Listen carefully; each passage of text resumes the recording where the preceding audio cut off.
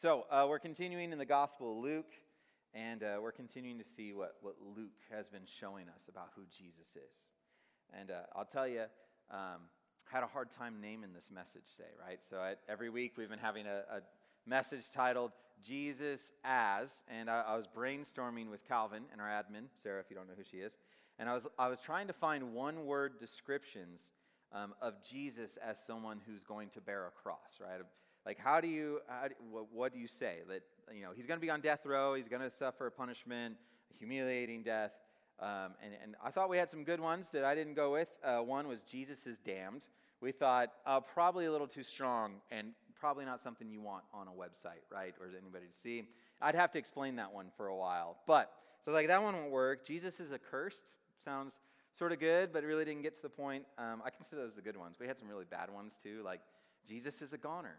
Jesus is an inmate. We couldn't get to one that we felt accurately described it, and for the sake of branding, I couldn't just choose one. So none of them described what we need to talk about tonight. So I went with the most obvious one, Jesus as a cross bearer, right? Jesus as a cross bearer. That's the name of the message tonight.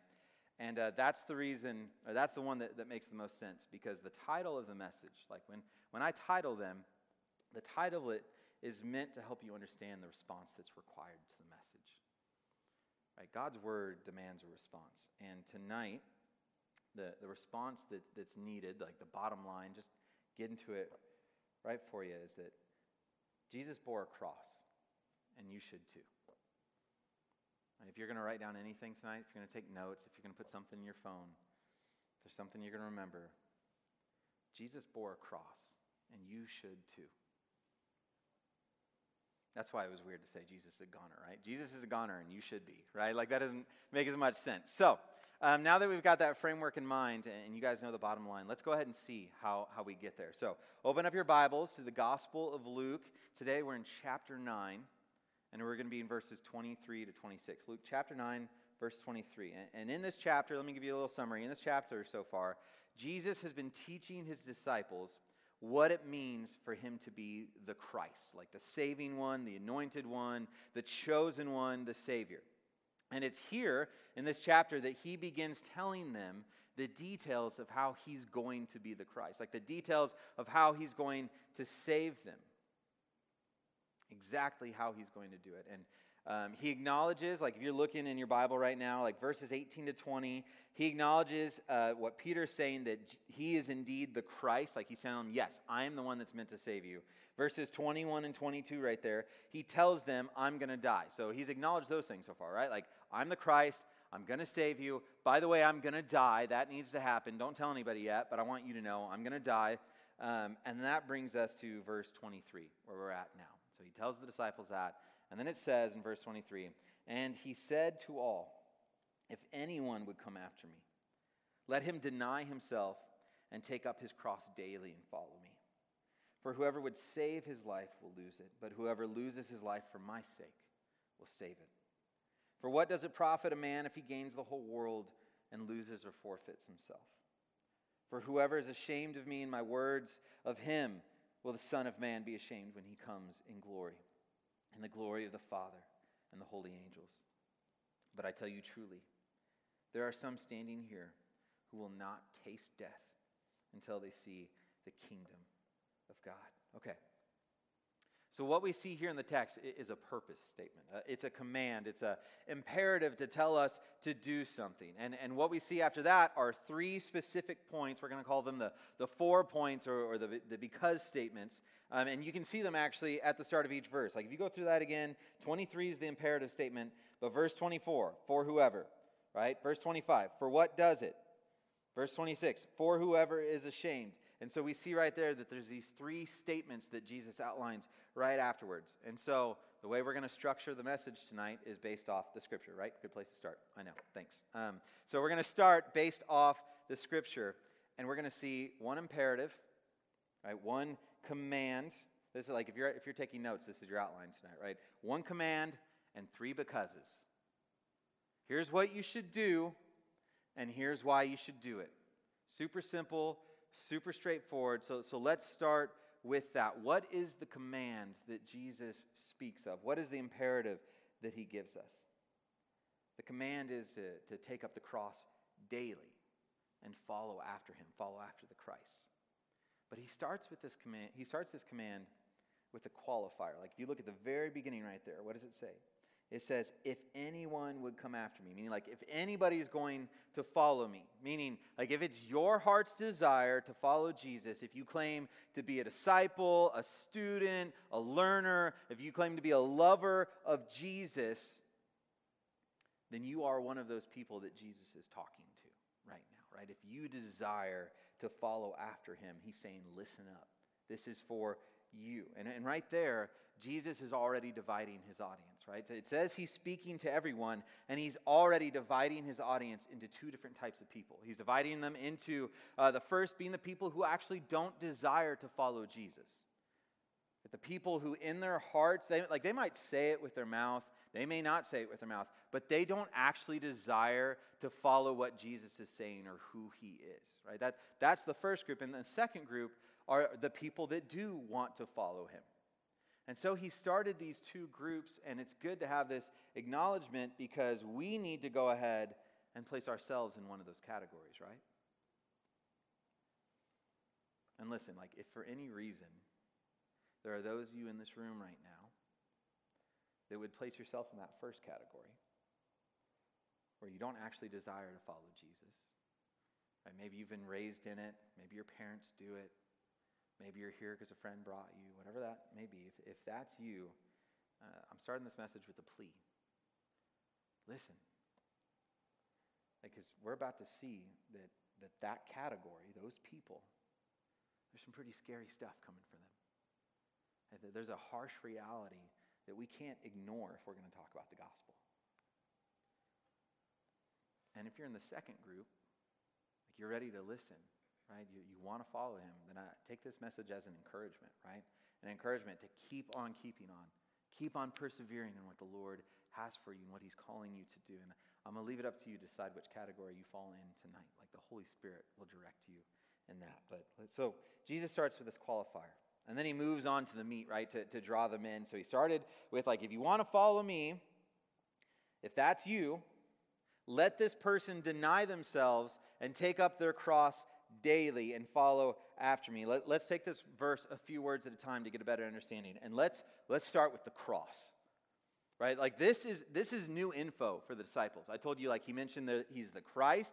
He mentioned that he's going to die. And then he doesn't even tell them that he's going to die on a cross, right? Like that's not information he's given them yet. But he all of a sudden says, like, if you're one of my disciples, you're following me to that cross. This is brand new information for them that they need to process because this is a cross that he hasn't gone to yet. This is a cross that he hasn't been crucified on yet. This is a cross that he has yet to even mention to them. And so they're shocked, right? Like, wouldn't you be like shocked to find out that the man that they love, the man that's their teacher, the man that's their mentor, and as the Jewish people understood him, like the man that's coming to rescue them from the tyranny of Rome, the man that's coming to save them, to find out he's going to die the most humiliating death you can possibly imagine. Like, let's put ourselves in their culture for a minute, right? Culture and understanding the context of Scripture is key to proper interpretation. And I want you to know, like, the cross was the pinnacle of humiliation. Like if you went to the cross, you died naked, you died exposed, and you died very publicly. And often, like you were left on that cross for your body to rot so that all could see and know that the type of person that you were in life was deserving of this death. Like that's what it meant for someone to go to the cross. And not only was it just humiliating, but the cross was unbeatable. Right? No one had ever survived a Roman crucifixion. So when you say that you're going to the cross, you're saying this is certain death. If you're going to follow me to the cross, you're going to certain death with me because there is no way to avoid it. Once you're being crucified, your life is over. So it's humiliating and it's unbeatable and it's this excruciating pain. And if that wasn't enough right there, like these men are Jews, Jewish men, and the Roman process of like this excruciating torture, putting someone on this cross, like that process was a constant reminder to the Jewish people that Rome had won, that Rome had dominance, that Rome was ruling over them. And so the Jewish people, it was like they would be walking down the road to Jerusalem. Like the Jewish people would gather together and they would head into Jerusalem for these festivals, right? These holy festivals that they would gather together. And as they're walking down the road to head to Jerusalem, you know what they see? They see crosses lining the side of the road of people that have been crucified, of Jews that have been crucified.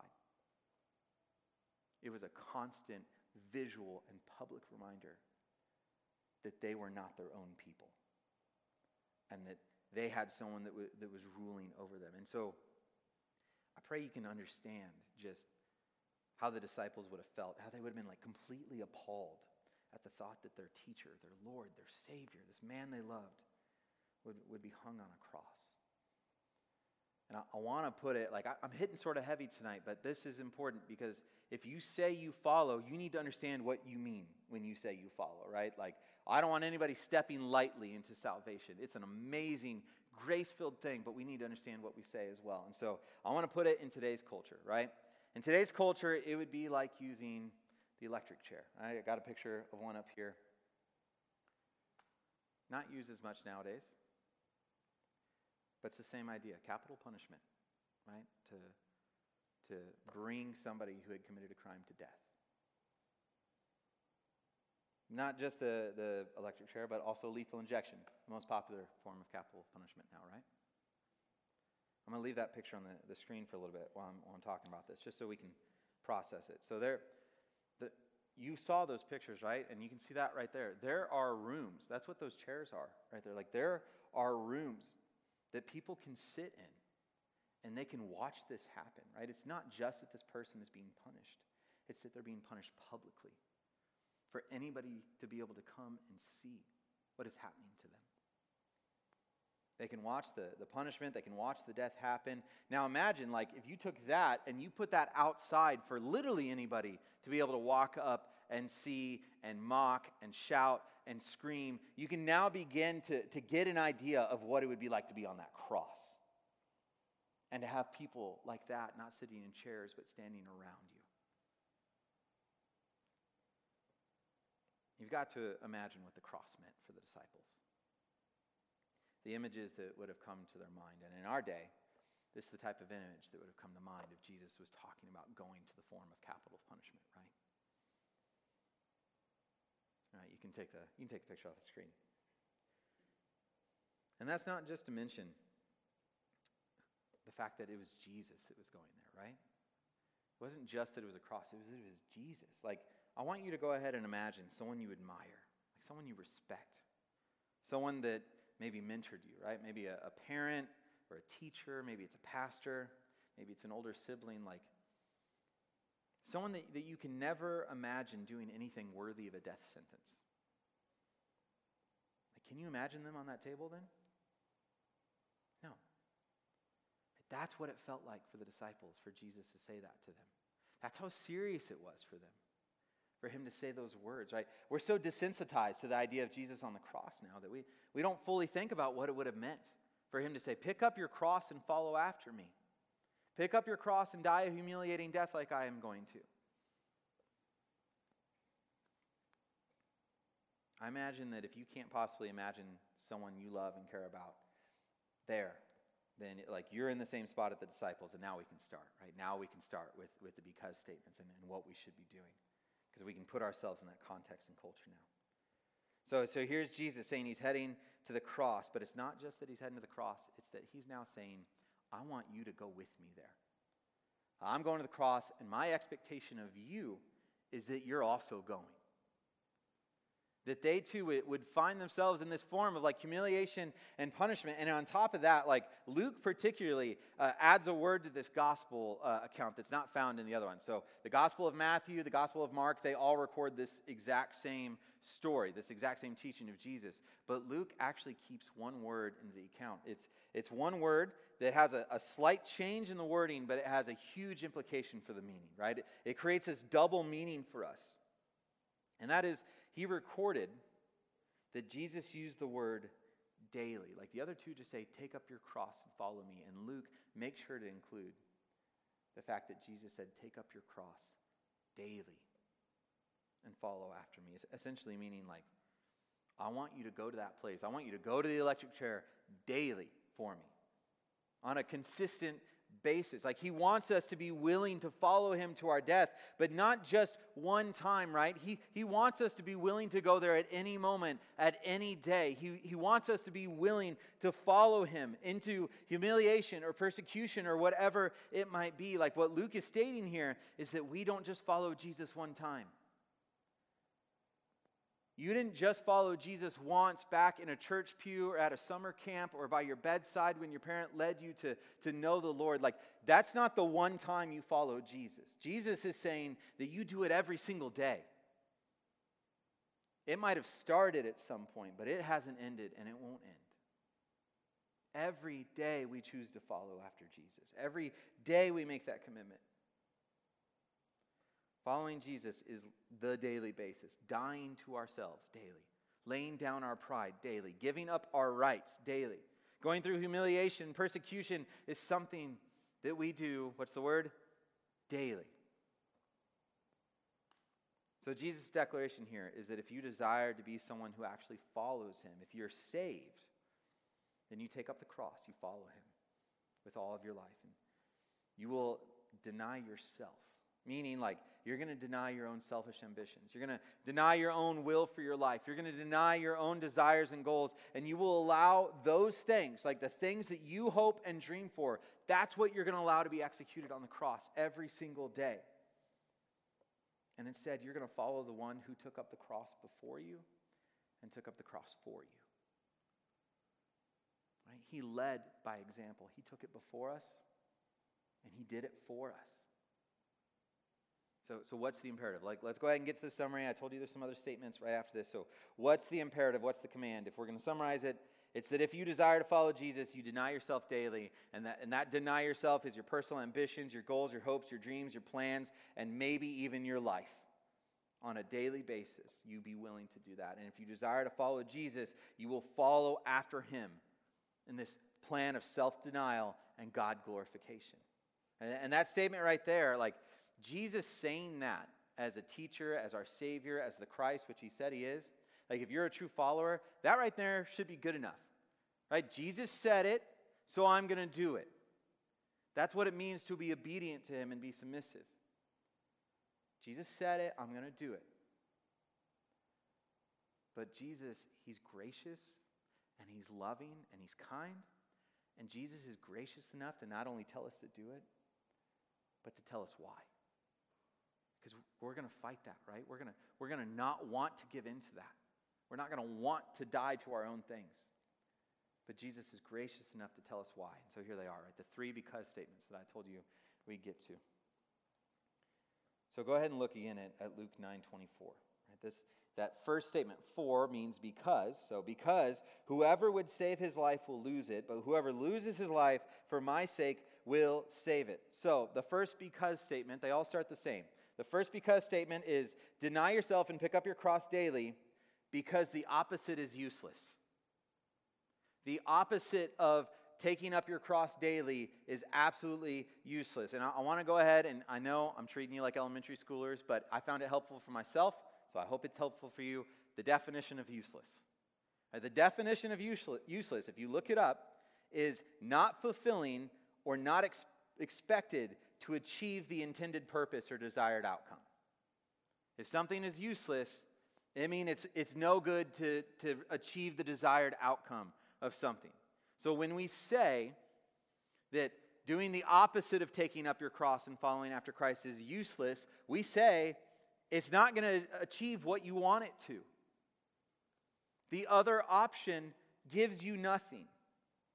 If instead you're concerned with protecting yourself from persecution, if you're concerned with protecting yourself from humiliation, if you're concerned with protecting yourself from losing all that you've ever dreamed of, all that many of you are going to college for, all that many of you have ever wanted and your parents have wanted for you, if you would rather sit there and protect that, if that's you, if you would rather pick up the flag of you and wave it around than pick up the cross of Christ, if you would rather be that person,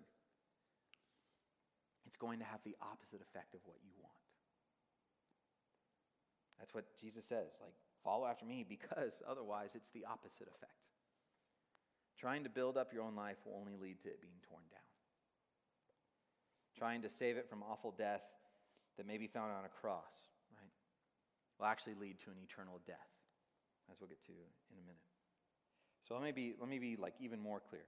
Jesus is saying that if you aren't the type of believer that is willing to die for him, if you're not the type of believer who's willing to give up anything for him, then you're not the right type of believer.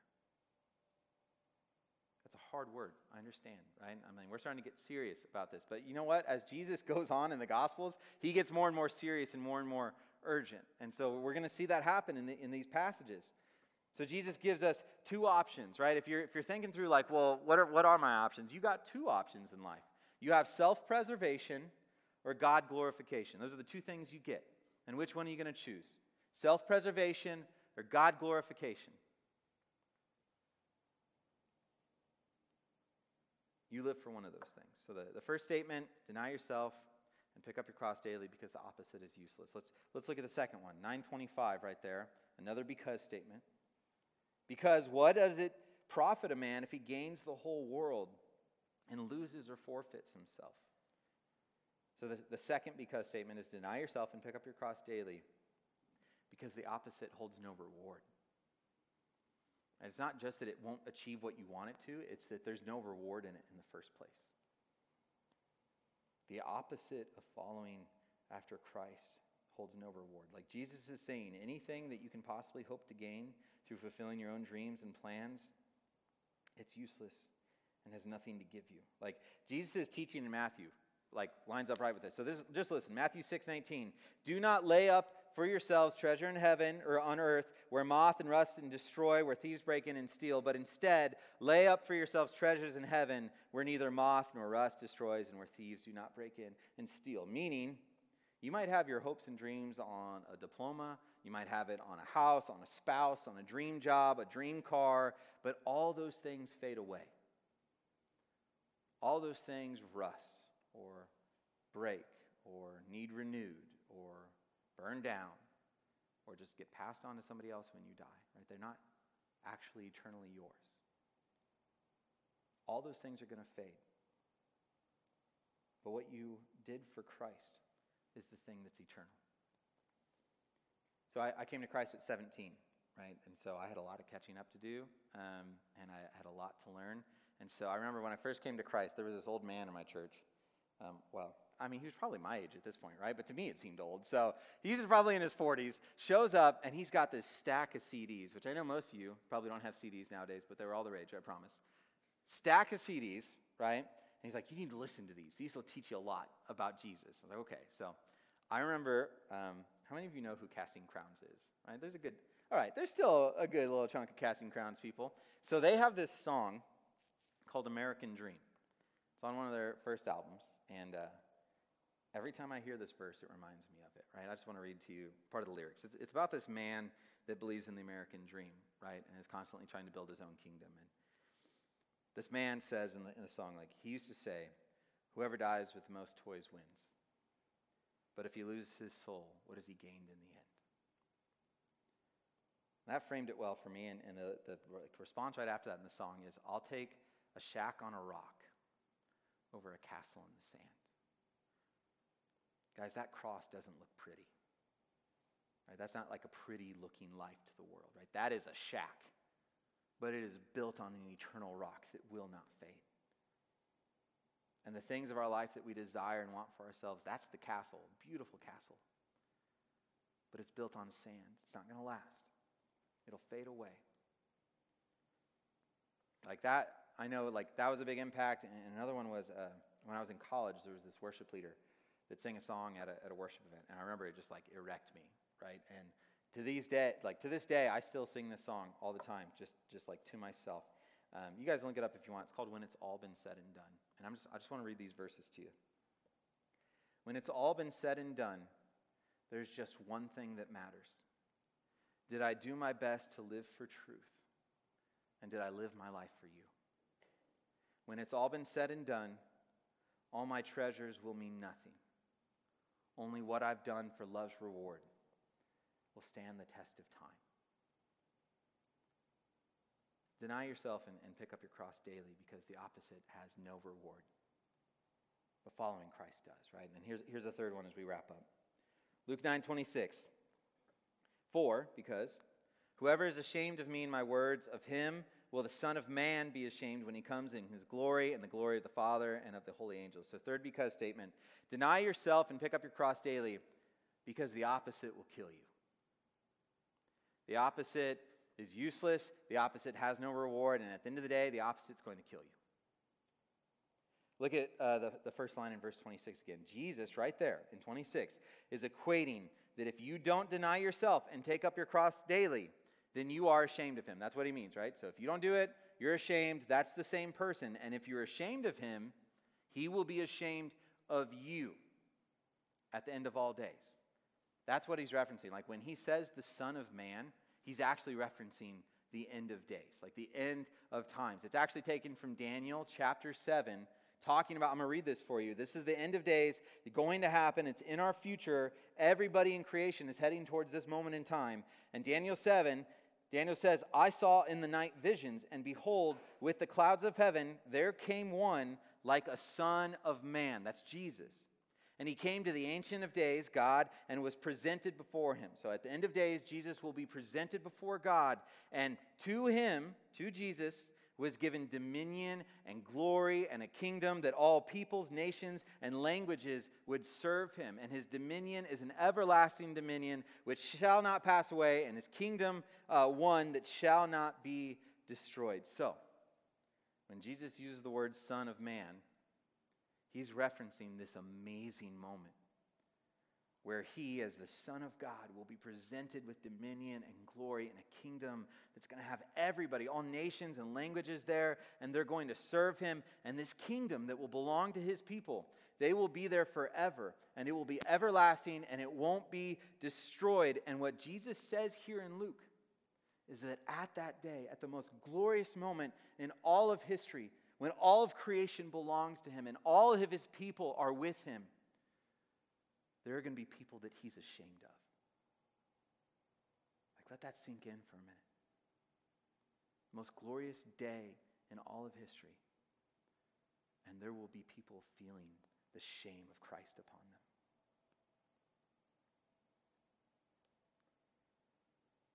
It's in that moment he'll have people he's ashamed of because they were ashamed of him and his words. That's what it says. They were ashamed of him and they were ashamed of his words, Luke tells us. His words are, take up your cross and follow daily after me.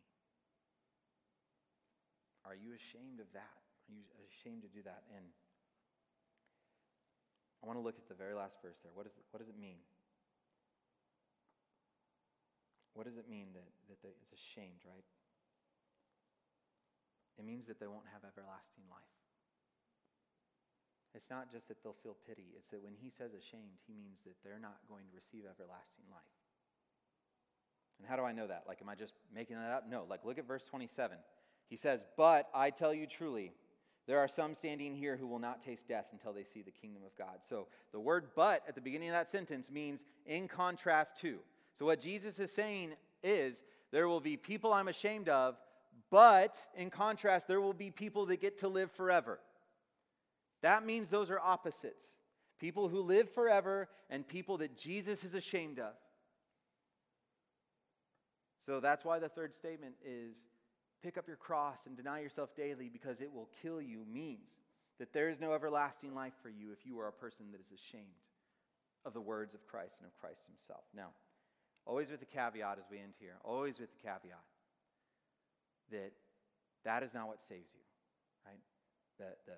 The actions you take, you might actually physically go on a cross someday and die. I don't know what history is going to pull off here, right? You might actually do that, but that's not what's going to save you.